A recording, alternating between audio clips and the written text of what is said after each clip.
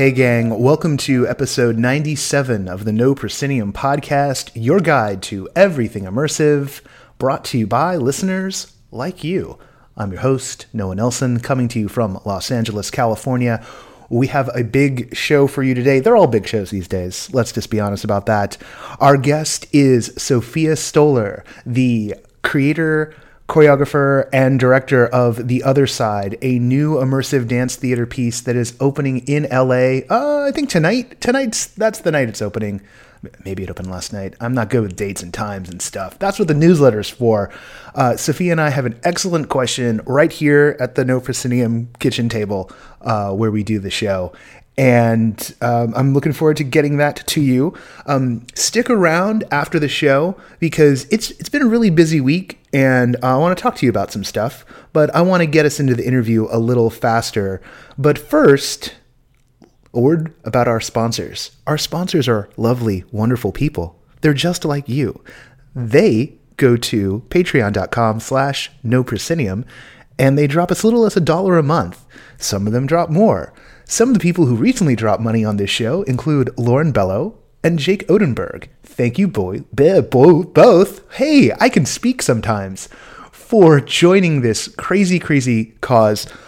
We've recently re-upped the goals, and I'm going to articulate some more goals onto that Patreon soon, kind of between the $400 and $1,000 level, because we are in a period of aggressive expansion, and I promise never to do that particular line reading ever again. Not on the show anyway. I'll do it in real life all the time. Some very exciting stuff in terms of how far our reach can go. But in order to do that and do it ethically, we need to get some more money flowing through, and that comes down to y'all. So patreon.com/noproscenium. Check out the features in terms of, the different tiers and whatnot. But, that's mostly for show. What really matters is the more people who back, the better off we are at any level. So even $1 a month makes a big difference in terms of helping the folks who help this crazy enterprise, help them do this without eating it too hard of a bite out of their pocketbooks. The coffee is starting to wear off. I need to drink more. Hey, sometimes you listen for news and notes.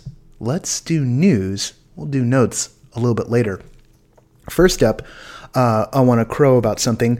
As I wrote the intro this morning, and yes, I half write the intro and improvise off the writing, there were 699 members over at Everything Immersive, which is the Facebook group that we started just a month ago, and we're at 699 members. That is a very exciting number. It is very active. I'm loving everything that's going on over there. I do encourage everyone when they post to, if it's about a show, to put the city that it's happening in at the top, because we got an international. You don't realize this, but people, and I'm weirded out sometimes by this fact. People all over the world have joined hands and they've gotten on this train. And yeah, I went there. It boggles my mind. It really does. And that's also true of Everything Immersive. So don't just assume that because you're talking about a show, maybe your show, and you're in LA or you're in New York or you're anywhere, that you're talking to people who are in LA or who are in New York, because we got them in Chicago, in Cincinnati, in London, in New Zealand, and all over the planet. And that's fantastic, because the goal is to track everything immersive. But that's not the only place we do that.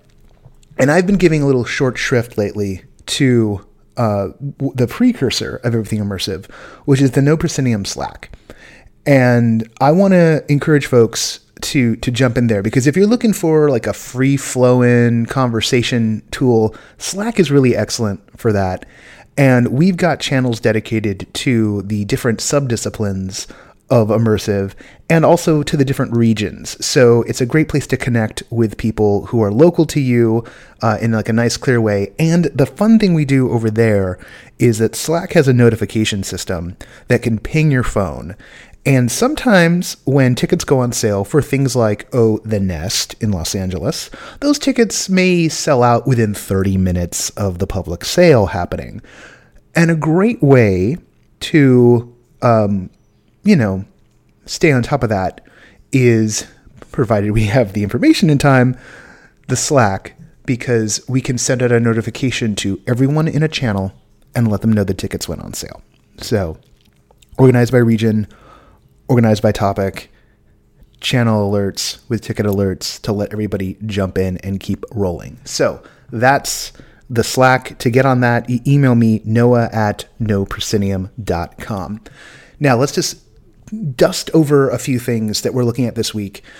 Number one, the newsletters are coming out this week are LA and New York, and also the Southeast is going to be rolling in as well. So we're going to hit you 3 times this weekend. We've got people going to a bunch of the shows in LA. I'll talk about that in a second. Here are shows that we're tracking around the country. Number 1, Houston, top of the list again. Strange Bird Immersive's The Man from Beyond is a 90-minute experience combining immersive theater and an escape game. And it is a Houdini seance escape room theater experience. I would give just about anything to be able to beam into Houston and check that out. Don't have funds right now. There's a whole tour I want to do that are like out of like LA and New York right now. And this piece from Strange Bird Immersive is definitely near the top of the list. Like that and Meow Wolf are the 2 things I really got to do. If you don't know about Meow Wolf, it's just fun to say. Over in New York, got word that Seeing You, which is the new piece choreographed by Ryan Heffington and produced by, and I think even directed by Randy Weiner, that has gotten delayed, according to our good friend Andrew Hefner, who had tickets for like this weekend, and they said they pushed it back because like they're still working on it. Also, not delayed is Kelly Bartnick's Here. The first episode, tickets for that went on, like the public full, not preview version of the tickets went on sale this week. Up in Oregon, we just had the Overlook Festival, and there are plenty of write-ups about it online. Our friend Brian Bishop over The Verge did a beautiful write-up of the piece, but it also made it all over the place. Over at IndieWire, Eric Cohn just dropped a piece today. It's also good. There's some serious spoilers for Apartment 8, so if you're going to the Hollywood Fringe and checking out Annie's show, which was The Chalet up at Overlook, skip over that part or wait till the end and kind of come back around. It's just very exciting to see things get out there. And I want to give big props to Landon, and hopefully he's listening to the show right now. You've probably done more in one fell swoop to crack open this whole game than anyone else has. So if you see Landon out there in the world, give him some propers, because he done did it. He done did it. Finally, a story. I'll talk about LA in a second. Don't get excited. I try and put it at the end now. Trying to be nice to everybody. Stories we're following this week. The main story I'm following, other than what I'm going to talk about after the interview, is Oculus. This came out in Variety yesterday. Oculus is shut down, is shuttering the Story Studio. The Oculus Story Studio was, I'm just going to be blunt, the most interesting thing that Oculus was doing. I don't wax poetic about the business of VR on here a lot, because there's a lot of other podcasts that have room for that and do that.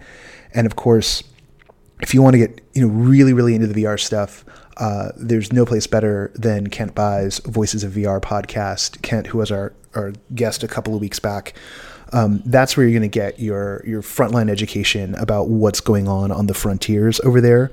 I do, of course, like to look at the intersection between the digital and physical immersive as much as possible here in our confines, which is me talking around, look, this just sucks, okay? I'm going to be blunt here. I know at least one person over at the Story Studio, so maybe you could say I'm a little biased.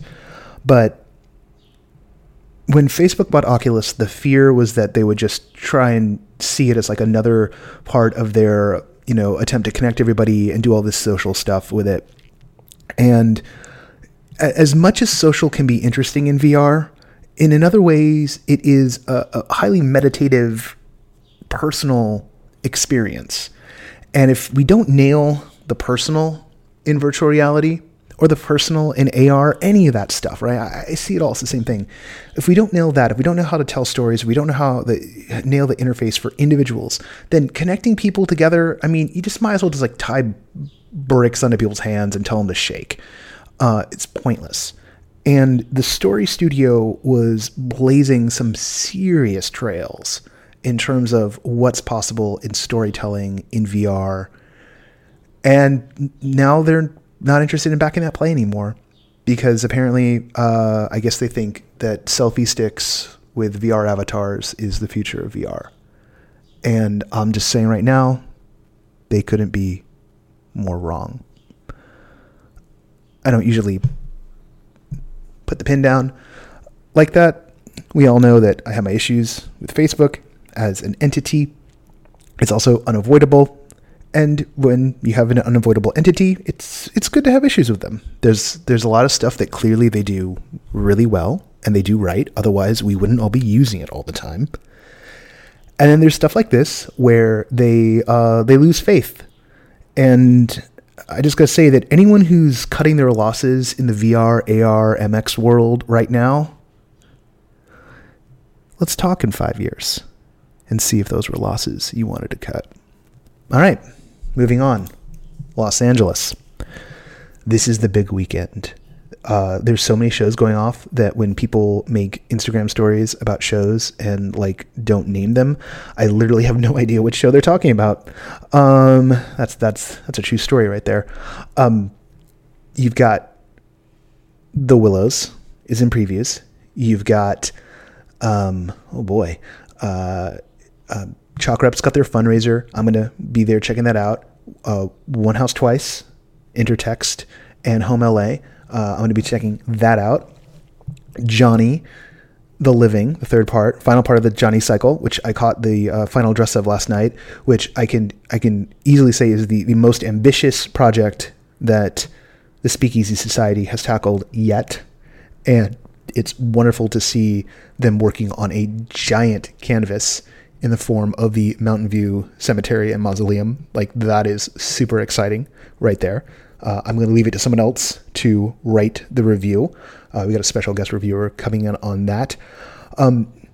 Reviewing The Willows for us is going to be Juliet Bennett-Ryla, who, of course, has joined the team, which I think I mentioned last week, but I can't remember now if I have. Yeah, Juliet's joined the team, and I'm stoked about that because, you know, we used to carpool to all the shows, and so it was just sort of natural that she would join the team sooner or later. Play's got The Last Supper. There's too much going on in Los Angeles. An embarrassment of riches, and it's going to spill over for a lot of the shows all month long. So that's fantastic. And also the guest today, Sophia Stoller, her show, The Other Side. Like I mentioned, it opens this weekend. I'm going to be there. Look for reviews and notes on all these shows next week. We're going to have a lot to write about, a lot to talk about. And hang around for Scooby-Doo, because I'm not done talking to you yet. But right now, let's enjoy this lovely interview with the brilliant Sophia Stoller.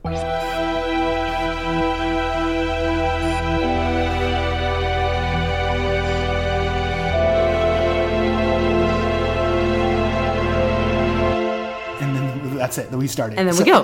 We're going. That's it. That's already happened. It's already happened. Great. The show's begun. Yeah. Fabulous. Hello. Hello. We were talking a bit before the show about just, you were just saying that you, this is interesting. So let's start here and then let's get into what the show is about. Cool.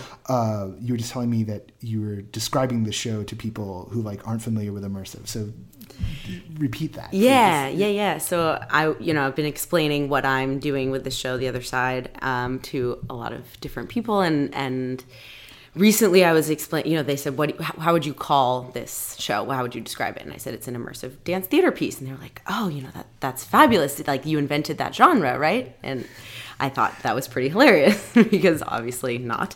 But it's just interesting that this kind of greater mainstream population is so unaware of Yeah. this huge growing movement of incredible performance and immersive experience. We'll come back to that in a second, because like our pre-show conversation involved like looking dates up for things. So like I think we can lay out some facts. But for those who are initiated into the immersive thing, this thing of ours, what is the other side? So it is, we're calling it an experiment. So as an audience, you're invited into our experiment laboratory, and it's based on research from social science experiments that actually happened in the 60s and 70s. The Stanford prison experiment being one of them, and Milgram's shock experiment. And so we're using this real research that kind of proved basically that people are very willing to fall into roles of being compliant or even cruel towards other individuals when told to do so by a greater authority. And we've kind of turned that into our own story, our own take on that psychological research, and turned it into a dance piece. So it's a lot of it is told non-verbally, and then there are a lot of other layers that are a little bit more direct to sort of frame the story with actors and video design and set design. Now I got a chance to see a rehearsal of the core dance part of it as you started to, because you're layering in the other elements. How long have you been working on this piece? We started in August of last year, 2016. It feels like a lifetime ago. It feels like 6 years ago. Oh, really? No, honestly, it does. I think I've aged 10 years in the past 6 months. Oh, I certainly have, especially producing this show. Probably starting to go gray. It started, I didn't know what it was, actually. It was kind of like a weird backwards process. I knew I wanted to make something immersive, and that's something that I've had my eyes and heart set on for 3 or 4 years. Ever since I saw Sleep No More, I fell in love. Probably the standard story. It's one of the 6 standard stories. Like, bitten by a spider, parents murdered in an alley, saw Sleep No More. These are the traditional origin stories of our world. Right. Yeah. I've been a dance maker for many years, but once I saw Sleep No More, I sort of felt like nothing mattered anymore in terms of making dance until I could create something that could give people that same personal experience where they could really kind of dig into it. I lost my train of thought of what the original question was. How long have you been making it? Right. Yeah, thank you. So that's my fault for making the Spider-Man and Batman. That was great. So, no. That was great.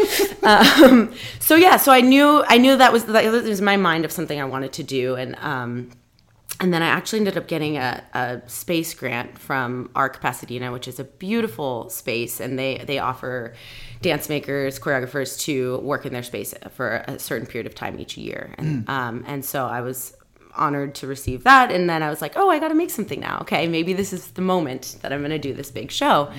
And held an audition. And so it started with, I think I hired 6 dancers to start, or 5 even. And now we have 9 dancers, 3 actors, and many, many more supporting people on the team. But we started with it started with these social experiments, and we knew it was going to be immersive, but we didn't start working in an immersive space, which is, I think, kind of maybe not the way it would typically go. We were in this studio, and so it really started just with developing movement and story, and went from there. It's kind of interesting on the process side, because I think some people, like, they don't start. I think it really depends on the scope and the scale of the piece and how long people wind up working, because, whether it's Punch Drunk or Third Rail, they will work for a while. I'm pretty damn certain, outside of the space, and then they will construct the space either around what they've done, or they'll start exploring within the space. So like the themes start. I know that for when Third Rail did Grand Paradise, they actually had a similar process for Then She Fell. They had a series of one-off experiments that were thematically linked to the final product, and maybe even like just like this thing here we can lift and bring into this new show, or they riffed off those for the new show. There was one they were doing involving like an Airstream camper and a family, and that became part of what Grand Paradise became. But it's like this assembly of different parts. Like part of Then She Fell actually came out of an Alice in Wonderland riff they did here in Los Angeles over at the Bank of America tower in the pool there. So awesome. Yeah, it doesn't always go like, oh, we've got this space and now we're gonna work it. You know, it's sometimes the other way. So there's no one path. Yeah, which is sort of the beauty of it all. I'm definitely learning that. We've throughout this process really just kind of been carving our path and ducking all of the obstacles, and that's sort of how the path has been formed. Because we were originally, when we started the process, we were planning to do it at Think Tank Gallery. I know you're a friend of theirs, and then December I was traveling in the Bay Area for the holidays, and I get a phone call and learned they were no longer going to be able to host us because of their shifting, kind of management or space. And so then we've kind of been venue jumping, which has also been just an interesting piece of sort of we keep reforming. We were thinking that it was going to be in this big open space, and we were going to build walls and kind of build a maze. And Think Tank has these moving walls. And so the space was going to move and change as you went through it. And that was a whole big piece of kind of where we started. And then we had to get rid of that entirely because the next space didn't have the moving walls. But then the next space had rooms. And so it was like, oh, well, now we can really isolate ideas and isolate storylines a little bit more clearly. So it's kind of been, me developing ideas and with the group kind of coming up with what we want it to be, and then also bringing in just sort of what's organically been happening and what's been out of our control. And I think those two sort of paths coming together has created a really beautiful development.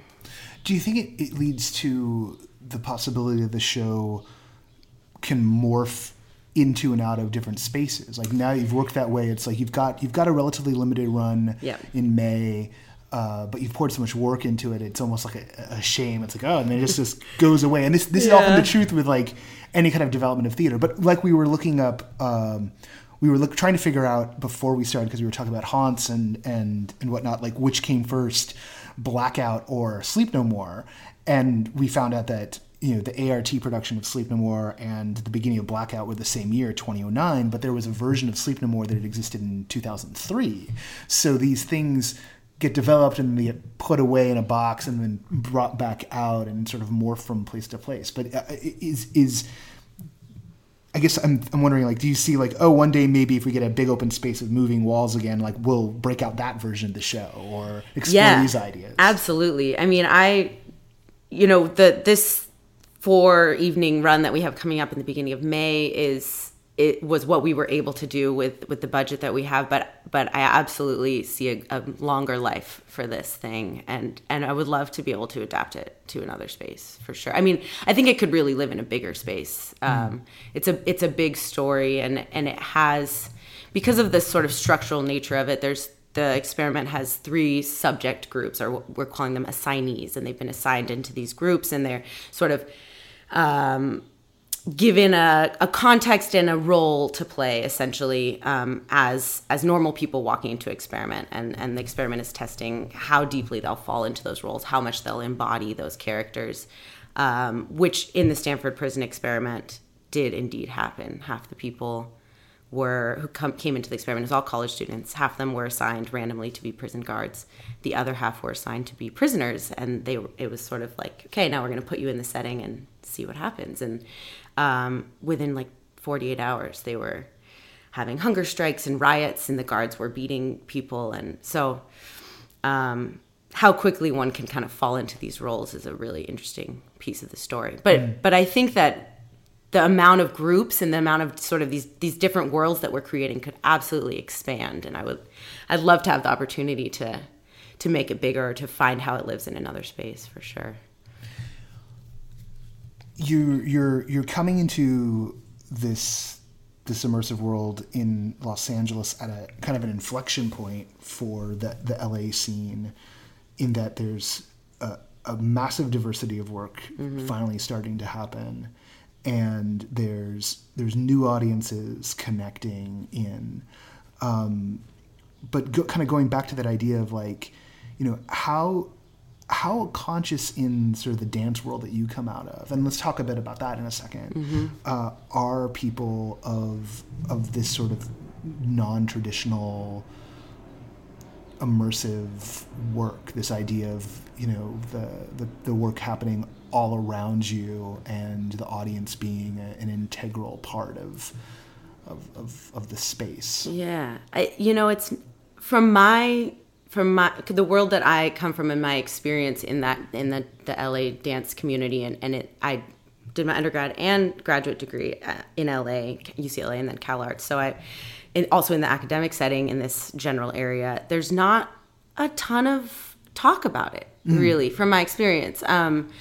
There's just a lot of proscenium work that's being made and enjoyed by dance choreographers in LA, and then site-specific work or site work is a term that's often thrown around, and that has been around for a really long time. But it I think is different from immersive, from my understanding of it, which is, you know, making a piece that's developed specifically for a site of any kind, and that the dancers are utilizing that site in some specific way. So maybe thematically the choreography is related to the history of the site, or architecturally the choreography is, you know, mirroring things in the architecture, but audience still generally is back and removed in watching that wherever it is, whether you're outside or, you know, maybe you'd go walk. Like I've seen pieces of Heidi Duckler's that I loved where we got to walk. There was a piece I'm remembering specifically in the respiratory hospital. I don't know if you saw that one. I didn't see that one. I know about it though. Yeah. So we got to walk from place to place, but I was never interacted with directly. So it feels like it may be like a slightly different genre. And I don't know. Yeah. But yeah, I don't like none of the people in my immediate community are making this type of work. And so, I'm really excited to be doing something a little bit different, you know, within that community, and working with dancers who are working in a lot of other dance companies that do primarily proscenium work, but to kind of maybe bring something that those audiences are not as used to seeing or creating. What's been the challenge in terms of finding a way to translate out of that proscenium work into the non-proscenium form? I mean, with dance, it's so physical, and this piece in particular is really physical. There's a lot. We take up a lot of space. I mean, that's the thing that dancers do. That's what we're best at. And so to do that, because that's what I love to create, and not break the integrity of my own artistic aesthetic, which is to have a lot of movement and have a lot of space taken up, and to hold on to that without like killing anyone in the audience. And I mean, some of them might be disposable. Yeah, whatever.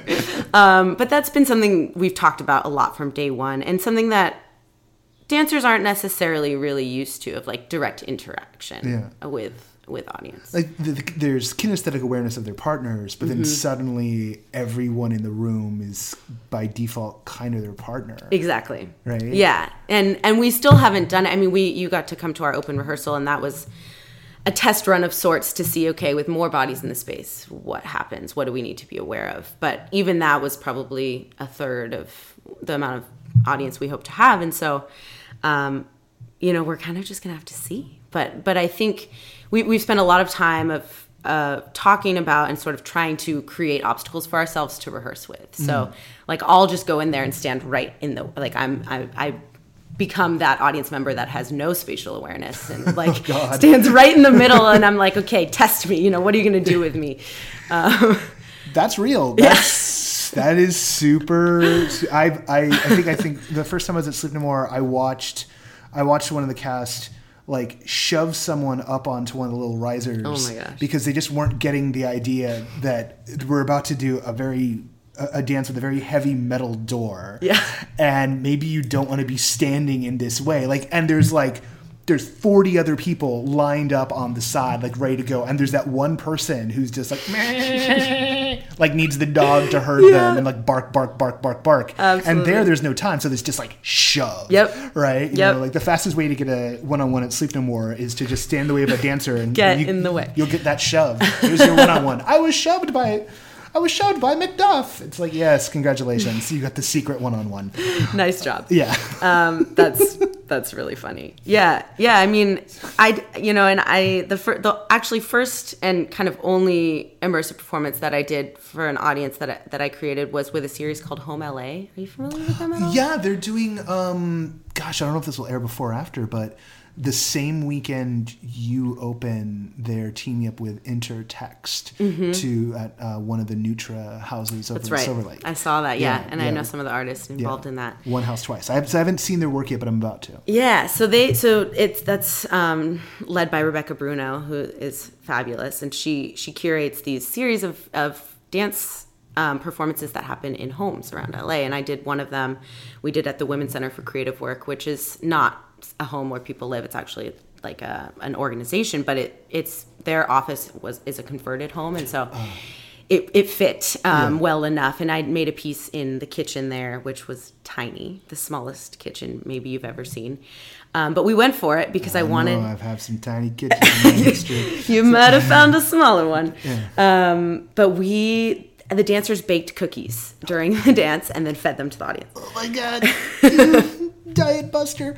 So it was fun. It was good, but we did not know how many people were coming. It was, because it was just something that I was brought on to do, and I had no role in producing or anything like that. I really had no idea what to expect in terms of outcome, and it ended up being so packed. And so that was a good learning experience for me, because basically what happened was there was a lot. They're moving around the kitchen. They're opening cabinets, taking down bowls and stirring things, and then having to put things other places, and sort of moving throughout this little space. And it was packed full. People were sitting on the counters. People were like standing outside the window in the hallway where they needed to pass through, and they had nowhere to go, the dancers. And it was just two dancers, and they dealt with it beautifully. It became way more interactive than we planned. It was like picking people up off of counters, audience people, and moving them. But it was fun. I think everyone enjoyed, even though it was sort of insane and the choreography totally changed. I think getting to have those interactions of being in the way can maybe be part of the fun for the audience, as long as the dancers are really, able to deal with that in the moment. Well, it becomes a different axis for meaning, right? Mm-hmm. I mean, the thing that's always interesting about dance is that it's people think of it, even particularly like modern dance, as being abstract, right. And yet my mother taught when I was a kid, and she had like trained to be a choreographer, so like I was around dance pretty early on in my days, and it's a mode of communication. There's ideas, there's emotions being communicated through bodies, but also being communicated through bodies in relationship to each other. Absolutely. And it's funny because in theater we talk about that stuff in terms of blocking, right? It's like you go here and then go there, and it's such a clunky term, and it's kind of it always frustrated me that we thought of like, oh, this, that, the other thing. I'm like, almost like, who cares? Like the point is like, whatever you're doing with your voice, or like the emotional intensity you're bringing, and that like this physical stuff is just halfway in the way. And when you see dance that's really tuned into the communication side of it, you start to lose the ability to verbalize what's happening. Yeah. It's like, and that's the beauty of it, is it's talking in a way that's incredibly natural to being human, but that our verbal centers have trouble expressing. We Absolutely. Have to lean into poetry just to start to get there. Like that's the closest you get.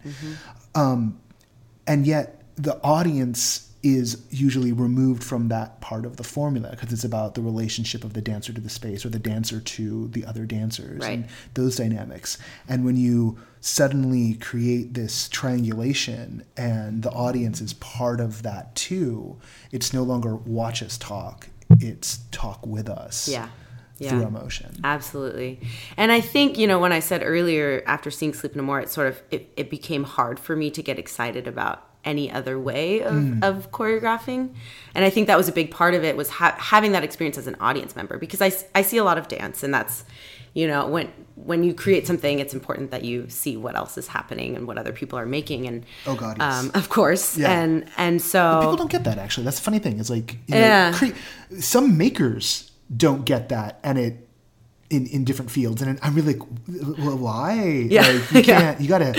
You are what you eat. You are what you see. Right. You know, you gotta get exposed and see what people are making, for sure. But I found that, you know, and this is just me speaking personally, and I'm sure other choreographers feel differently about this. But after having that experience as an audience member, watching dancing bodies and dance becoming a narrative, it felt hard for me to get excited as an audience member watching dance that wasn't doing that. And so then from that point, it was sort of like, okay, well, jumping between being the creator and the viewer, how can I expect people to get excited about something that I'm not feeling that excited to see, if I'm creating it, you know? So that became this thing where it was like, I want audience to be able to experience this in a more visceral way. And because, like you said, I think dance can be hard for a general audience to connect to sometimes.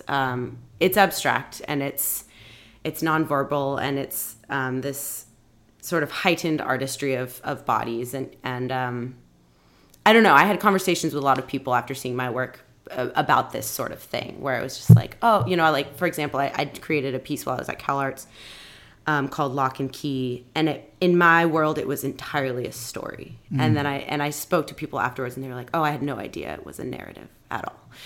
Which, you know, it's like, okay, that's good information. That's helpful feedback. Yeah, that's good.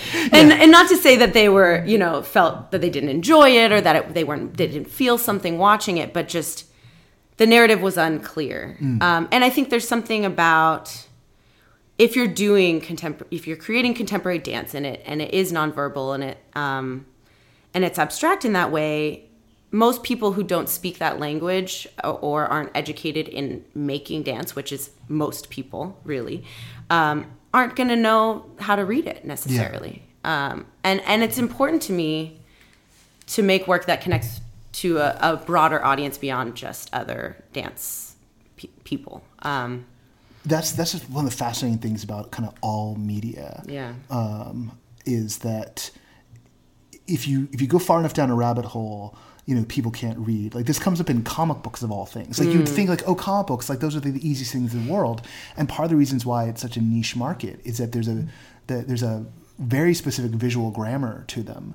And I've been reading them my entire life, and there are times that I'm reading a comic book and I still can't follow a 2-page spread.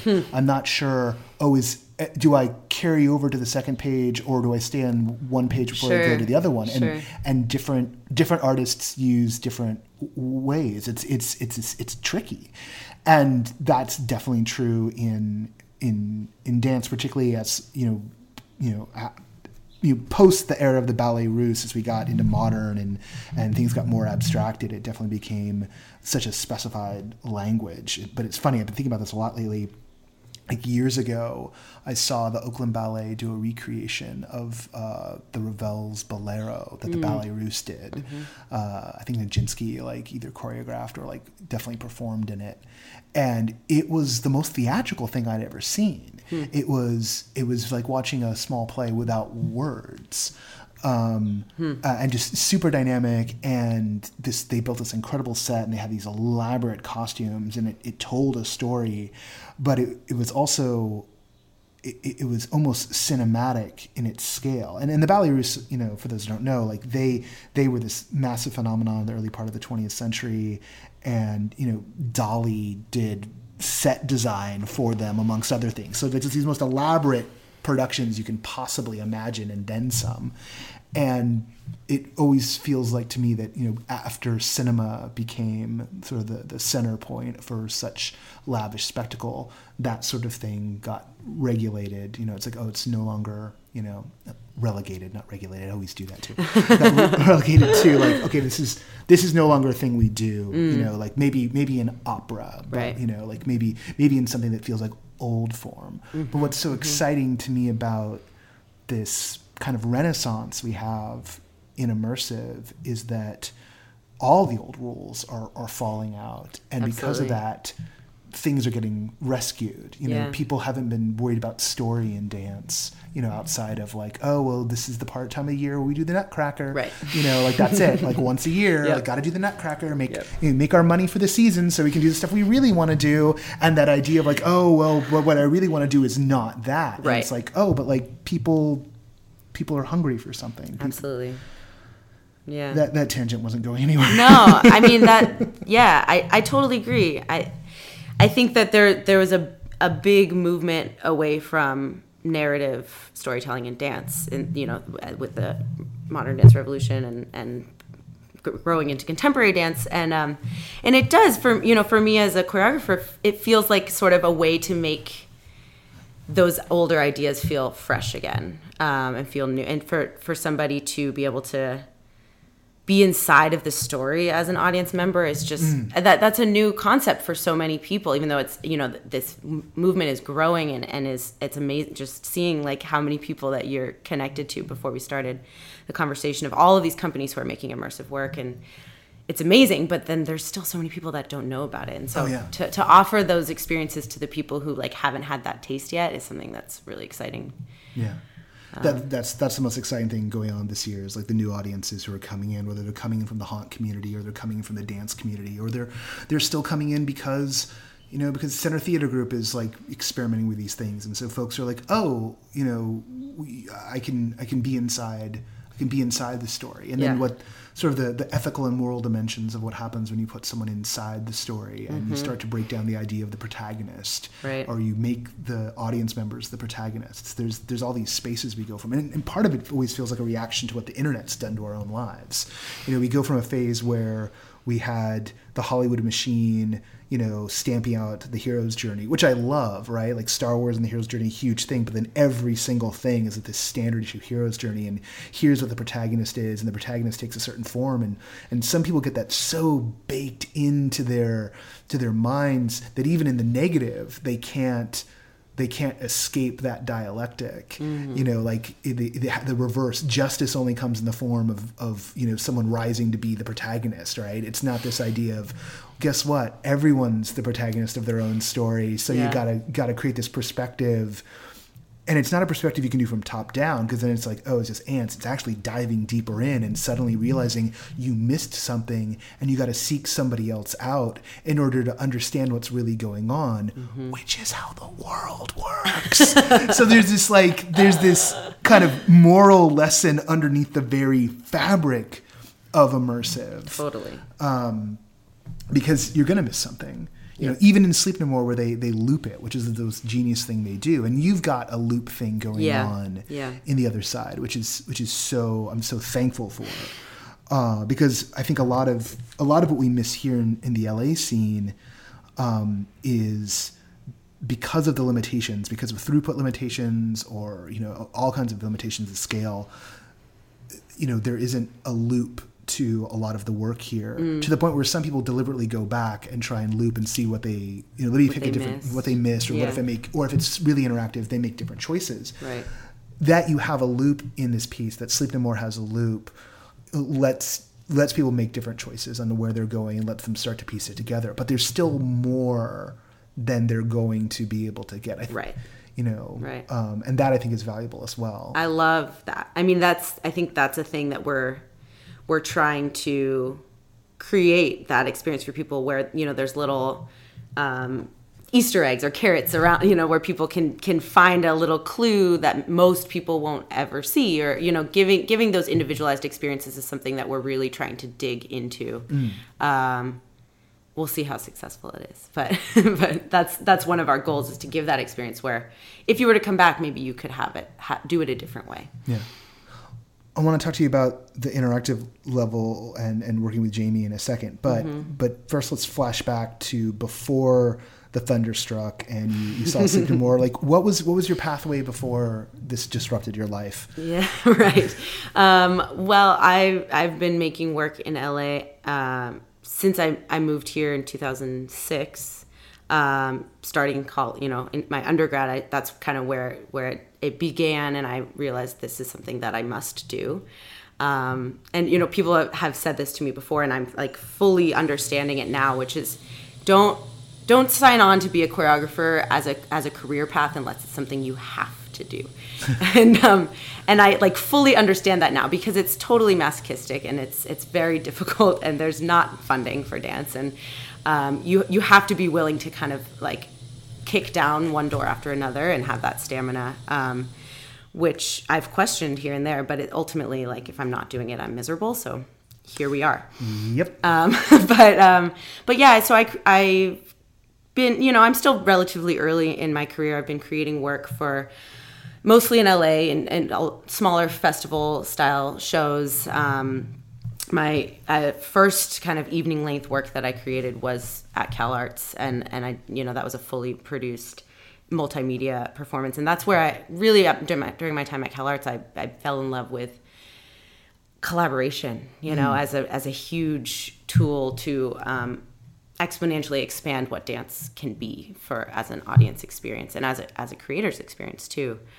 So before that, I was doing a lot of converted studio showings and, smaller scale, which is a lot of what happens in LA in dance. Mm-hmm. There's a lot of these sort of informal performances, which are great. And it's, tight-knit community. And, but being able to bring technology into it is something that I really kind of got connected to at CalArts. And there's amazing resources and artists there that I got to meet. And then from there, I kind of like scooped a bunch of people up and was like, let's keep making stuff. And so, almost everyone working on the other side came out of CalArts, actually. Yeah. The CalArts Mafia is strong, particularly in Los Angeles. Like, the Speakeasy kids are CalArts Mafia, for instance. Absolutely.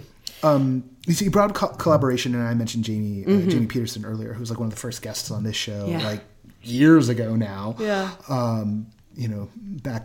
Back before the dark times, before the Empire. Sorry, I probably just pissed somebody off. I don't care. How did that come about, and how is that going? It's the best thing. I adore Jamie. So and describing, I guess we should describe what it is he's doing. Yeah. So his official title, which is maybe less official in the sense that I don't know if many people have this title on their show, but we're calling him the consulting director.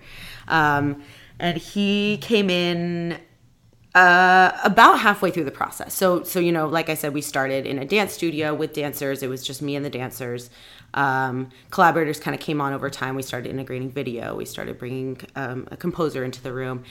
And one of our video designers, Keith Scratch, who hasn't actually worked directly with Jamie ever, but they knew each other from the New York scene and knew that they were both in LA and had always kind of had eyes on each other to maybe work together at some point. And when the experiment narrative started forming in this show, it originally was more of just like a humanity narrative inspired by the experiments. And at a certain point, we realized the context of the experiment is actually like really part of what makes this so interesting, rather than just pulling the findings of the experiment and taking that at a human level. And so we brought the experiment layer in, and then it became clear we were going to need actors to sort of frame the whole thing, because with dance alone, like I said, and maybe I'm traumatized now from that conversation of, I didn't know you were making a narrative, but I really wanted it to be clear. I wanted people to have a clear frame for what they were walking into, because dance alone can be misread sometimes, or it's hard for people to fully get. But the story with the ability to have actors sort of setting it up felt like it could be really clear and give people, maybe if you hand people something that's a little more direct, then there's a lot more space to be able to read into the layers from there. Right. And so that's where Keith introduced me to Jamie, because we were talking about it and I was like, I'm not a theater director. Like, I could pretend that, but I want this to be really good, and I want to bring someone who has a lot of experience in that and is a professional in that realm to work with me on this. because directing movement is really my expertise, and not the other. And so Keith and I were having a conversation about that, and Keith has been kind of on the ground floor all the way through of helping build the story with me as well, and has been really invested in that side of it. And so we were looking for actors, and he was like, maybe Jamie would want to act in this. Let's have a meeting. And then it became clear very quickly that he was going to be more useful to us in more of a director consulting role and story building role, and not actually performing in it.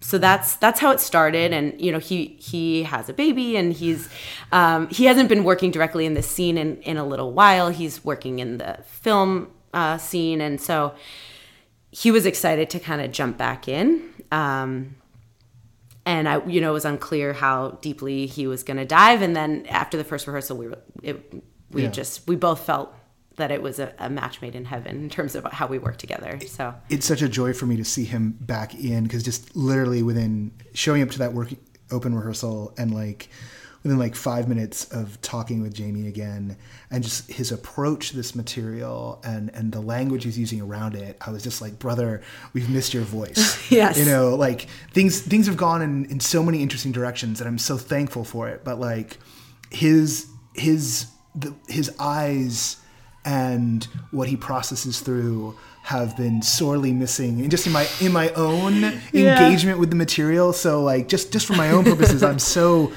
covetous of this, because it's brought Jamie back into the fold, and I'm so thankful for that. And the foundation of what you laid with the dance is so strong already. I mean, I gave you that feedback that night, and now I'm just giddy at the prospect of what happens when you fold the steel and you bring that guy's eyes into it, and it starts getting even more, I don't want to say deep or complex. It's not exactly, but there's this but having that frame and having layers, having those layers, and letting there be this, opening up this space, not just opening up the space between the audience and the performers in terms of what their connection is, but populating that, right?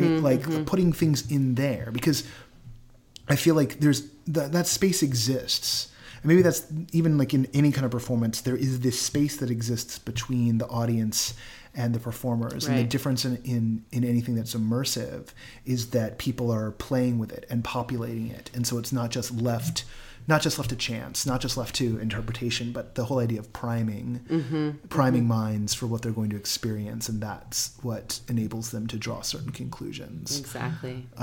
Yeah, and day one, I mean, I had no idea that actually Jamie has a little bit of a dance background too. I don't know if you knew that, but he, I expected I'm going to kind of hand him off on so the experiment leaders, the control system of this world is actors and the design world kind of merged together. And so I was sort of this will be something that I kind of hand off to Jamie and we collaborate on. And then he started coming to the dance rehearsals, and that he actually had so much to offer there too, which I didn't necessarily expect. But yeah, he's just got a really great mind in terms of how, even when it's purely physical, when it's just bodies in space, how you can sort of give beats of storytelling in a way that really leaves a lasting effect or an emotional effect for the viewer. Yeah. So that's been really great. And there's a lot of punch to this. What are your hopes? We definitely, you want legs for this piece. Mm-hmm. But in a broader sense, what are your hopes in terms of working this way? I mean, I'm sort of in the thick of it in this moment where it's hard to see past May 13th a little bit, but in a broader sense, I can't really imagine going back now. Is sort of how I feel. This process has been so exciting and so different from anything I've ever made because of the immersive nature of it. I've just been kind of in a state of excitement for the past 8 months and I'm so excited to share it with people. And I imagine that I will definitely be making more immersive work after this, and kind of staying in this realm as much as I can. And hopefully this piece grows or continues as well. Fantastic. Yeah. Sophia, tell us how to connect with the show and connect with you. Yeah, so my website is sophiastoller.com. If you add a / the other side to that, you'll get all the ticket info.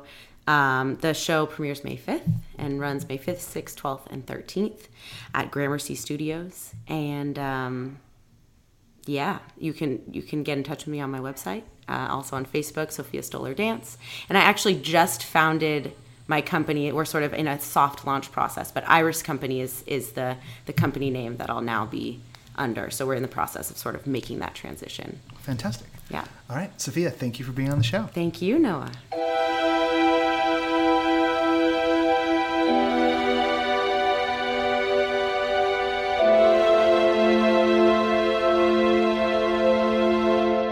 Once again, I want to thank Sophia Stoller for being our guest on the show today. You can catch up with her at sophiastoller.com. Now, here's how this is going to work. I'm going to do a lot of the credit tags, and then there's just a little bit of a jazz riff I want to do for you guys. So, how do you get a hold of us? Well, the core thing is noproscenium.com. That's NOPROSCENIUM. No, I didn't know how to spell it either reliably until I was doing this all the time. .com. No, just noproscenium.com. Don't put that other thing in. At noproscenium is who we are on Twitter. I'm at Noah J. Nelson on Twitter, in case you like pictures of food and Star Wars memes. My email is noah@noproscenium.com. The Patreon, which is very, very, very, very helpful because I want to cover the gas that people spend to go review shows for you. That's patreon.com/noproscenium. Yeah, that's a stretch goal I'm putting in there. Please cover the gas of the people who are writing for me for free, because people should not have to pay for the privilege of reviewing shows. The Medium collection where those reviews can be found is medium.com/no-proscenium. Are we going to fix that? Oh, we're going to fix that soon. I want to end the show in general. The music for the show is by Chris Porter, who also did an amazing job for Johnny the Living's. They did a podcast kind of radio drama catch-up thing / reminder that summarized the first two shows. It's really good. I listened to it in the car, like right before I went into the show. It's just so good. Good job, Chris. Thank you, Chris, for making the music for this show. Now, you can turn it off now if you want, or you can, as we bring the train into the station, shout again, and ride some Big Thunder Mountain here. So, oh boy, don't take that the wrong way. Now the coffee is working.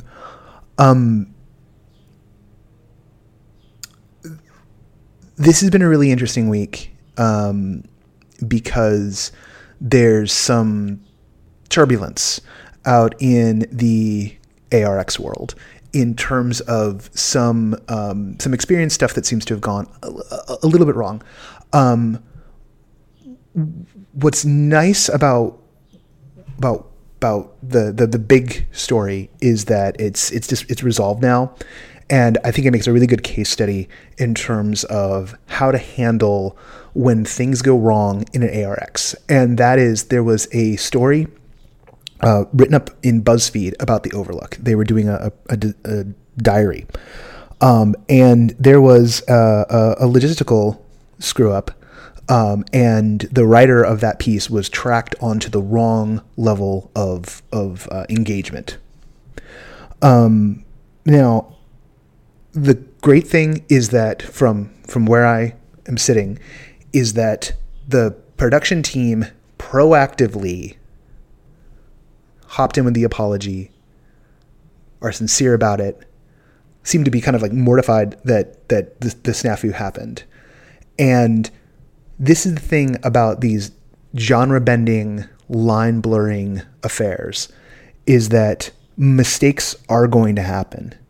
And there's such great potential in the ARX world for particularly if you're really riding the line, because you are playing with people's perceptions, because that is literally the name of the game, is bending reality to where you don't totally know what's really at stake. And that's, for a lot of people, that's the joy, and that's what's exciting. But I'm going to quote Jedi Master Qui-Gon Jinn here and say, perception determines your reality.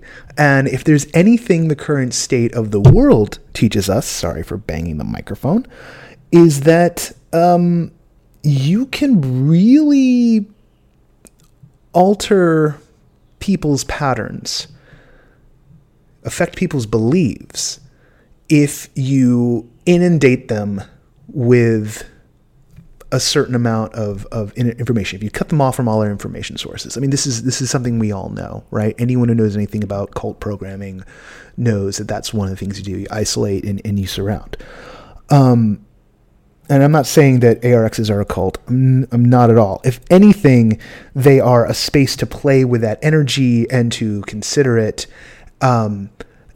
because there's a core lesson in it about what you're presenting to people, what they take away from it, and deep underneath that root is the fact that the first principle of experience design is consider your audience. Consider what it is they're going to take away. What are they bringing into the experience that's going to color how they perceive what you're setting out? And you cannot prepare for every contingency. And that's never what I'm going to advocate here, right? We're human. And even the AIs, they're only as good as what we put into them. And there's amazing research being done by folks at MIT showing just, how biased our AIs are, because, what you program in and the assumptions they make about the world is how those AIs then go and perceive the world and the outputs they make. And so it is true with immersive experience design. In fact, in some ways, we've got it easier than any artificial intelligence that's trying to generate a narrative world, because we've got human judgment and we can read people a little bit faster on the fly. And if we're honest with ourselves, we know that everybody takes things a little bit differently. So in all things, at all times, because in some other corners of this universe, I see some agitation. I want, whenever possible, everybody, if there's ever a flare-up out in the fan community about anything, I want everyone to take a moment and always try and see things from the other person's perspective. Always. In all things. Try and think about, what if I was in that person's shoes? Or for designers in particular, if you see something happening, if you see a member of your community, or if you see someone at the edges of your community and they're reacting in a certain way, the question to ask is, what is it that is causing this perception? How did this come to be? What conditions are present? Could it be that it's something more about the baggage that someone is bringing to your experience? Could be. But there's a hook that they're able to rest their baggage on. Do you want that hook to be in your experience? That's what you're responsible for. That's the question you must answer, right? You have to answer it. You can't avoid it. I'm not saying you have to be responsible for other people's feelings. That's a choice you get to make in this life as a human being. The degree to which you do, who you choose to be responsible for, that's all. That is something no one should dictate to you. That's my personal feeling about it. But whether or not there is a place for someone to land a particular type of baggage, and you won't know it until it shows up on your doorstep most of the time. You can, once it's happened, you know how to look for it. But that's your space. That's what you're designing. That's part of your design. So consider that as part of your design. I hope that was coherent. I hope that I'm not the type of person who wants to like throw fuel on any fires that are ever going on. But I do want everyone to think about this, particularly those of us who are on the creative and the media side. And I'm speaking both to the creative and the media side people here right now. Try and look at this always with the question of, what is someone who just doesn't know anything about this stuff? What do they take away from an experience? What do they take away from how we talk about the experiences? Because we're still a weird corner of the world. And what's beautiful about what happened with the Overlook in this past week, on the positive side of things, is that more people now know that this stuff exists than did before. And I'm not saying that, the Overlook is bigger than Sleep No More, Then She Fell, or Delusion, or Tension, or anything, right? Or Seeing You is going to be, or, the Ashbury Park Project piece that Third Rail did in Chicago, or Sweet and Lucky. No, I'm not saying that. I'm saying that a new group of people were exposed to this, and that's at the level that we're at right now. I often talk about this universe as if it's like the indie rock scene. And there are people who, a band shows up in town, they've never seen that band before or heard music like that before, and suddenly that's just the world and that's how it is. And it's like, whoa, my gosh. Well, the beautiful thing, as my experience last night at Johnny the Living, because I had someone along with me, someone who performs in immersive theater all the time, but who hadn't been to a speakeasy show. And what we were both remarking on afterwards is just how radically different, even here in Los Angeles, how radically different everyone's approach to the material is. So remember, it's always someone's first day. Think about what people on the outside are perceiving, because everyone in this scene is an ambassador. And yeah, I wish it wasn't a scene. I wish we were bigger, but we're also great. We're past small tribe and we're up to scene. Fantastic. We're all ambassadors. Okay? Every single one of us. So, that's the note. That's the rant. Be good to each other. As I noted, I'm going to be out and about this weekend. So next week on the show, going to be a fun one. We've got Daniel Montgomery and Justin Fix of Creep LA and The Willows to talk about the show. Long overdue having those guys on this show. The My Hunt Laugh guys had them on their podcast this week. We're next week. Because we don't want... Mike and I were talking, we're like, let's not have it be like the same guests on the weekend. But it's great because like the show is officially opening next week. So this is perfect timing. Got a really special one lined up for the week after that. And then after that, episode 100, which we're going to do something fun for, which I'll tell you all about next week, which I'll need your help with. So, until next time, I'll see you at the show.